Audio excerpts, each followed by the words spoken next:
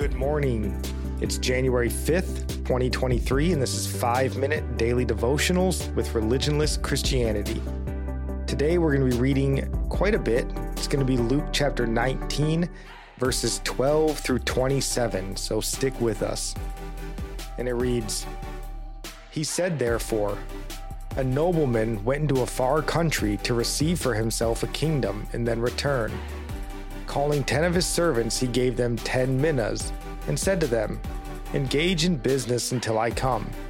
But his citizens hated him and sent a delegation after him, saying, 'We do not want this man to reign over us.' When he returned, having received the kingdom, he ordered these servants to whom he had given the money to be called to him, that he might know what they had gained by doing business. The first came before him, saying, 'Lord, your mina has made 10 minas more.' And he said to him, 'Well done, good servant. Because you have been faithful in very little, you shall have authority over 10 cities.' And the second came, saying, 'Lord, your mina has made 5 minas.' And he said to him, 'And you are to be over 5 cities.' Then another came, saying, 'Lord, here is your mina, which I kept laid away in a handkerchief. For I was afraid of you, because you are a severe man. You take what you did not deposit and reap what you did not sow.' He said to him, 'I will condemn you with your own words, you wicked servant. You knew that I was a severe man, taking what I did not deposit and reaping what I did not sow. Why then did you not put my money in the bank? And at my coming I might have collected it with interest.'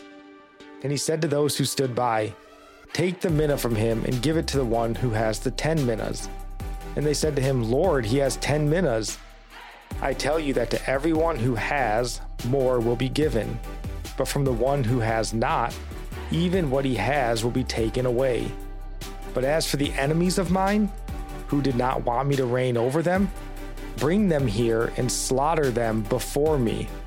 Whew. Now, the reason I wanted to highlight this section of scripture as a whole is because of how it represents, at least to me, the human side of our Lord. You know, this parable should sound somewhat familiar to you. It should sound like the parable of the talents that Jesus tells in Matthew 25. You know, Jesus was fully man. And like man, it makes sense that he would repurpose stories. And I think that's what we see here, retelling with a twist, much like he did with the Sermon on the Mount and the Sermon on the Plain. Very similar, but different. And I don't know why, but it just is more of a reason for me to love Jesus. And just for him being a man, Hebrews chapter 4, verse 15 says, "For we do not have a high priest who is unable to sympathize with our weakness, but one who in every respect has been tempted as we are, yet without sin. He was fully man." That's right. And I noticed how the servants were rewarded with more responsibility. They were entrusted to care for the Lord's kingdom. Being a servant to the Lord is the highest position. Simply obeying him in little, you will be rewarded with being over more. Work is good. It was the first blessing God gave to Adam, to work, tend the garden, and keep it. From the very beginning, work has been a blessing. And laziness is wickedness. I liken this wicked servant to those who only maybe pray, but refuse to do the things required to reap. The Lord gives you health, a home, a family, etc., but you refuse to take care of the things he put in your care. What has the Lord given you? What is your responsibility?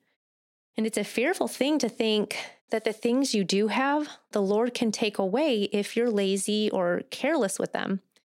And we should serve the Lord, not in order to receive a reward, but to continue serving him and blessing him all the more because he is worthy of such willing servants.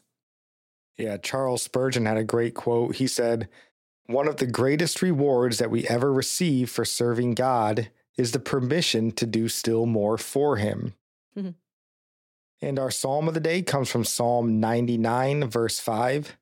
"Exalt the Lord our God, worship at his footstool. Holy is he." And our proverb today comes from chapter 5, verse 21.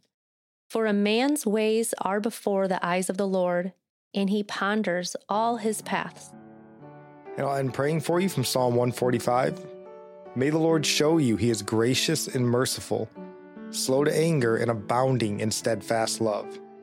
That the Lord is good to all, and his mercy is over all that he has made. May you know the Lord is near to all who call on him, to all who call on him in truth, that the Lord preserves all who love him. God bless.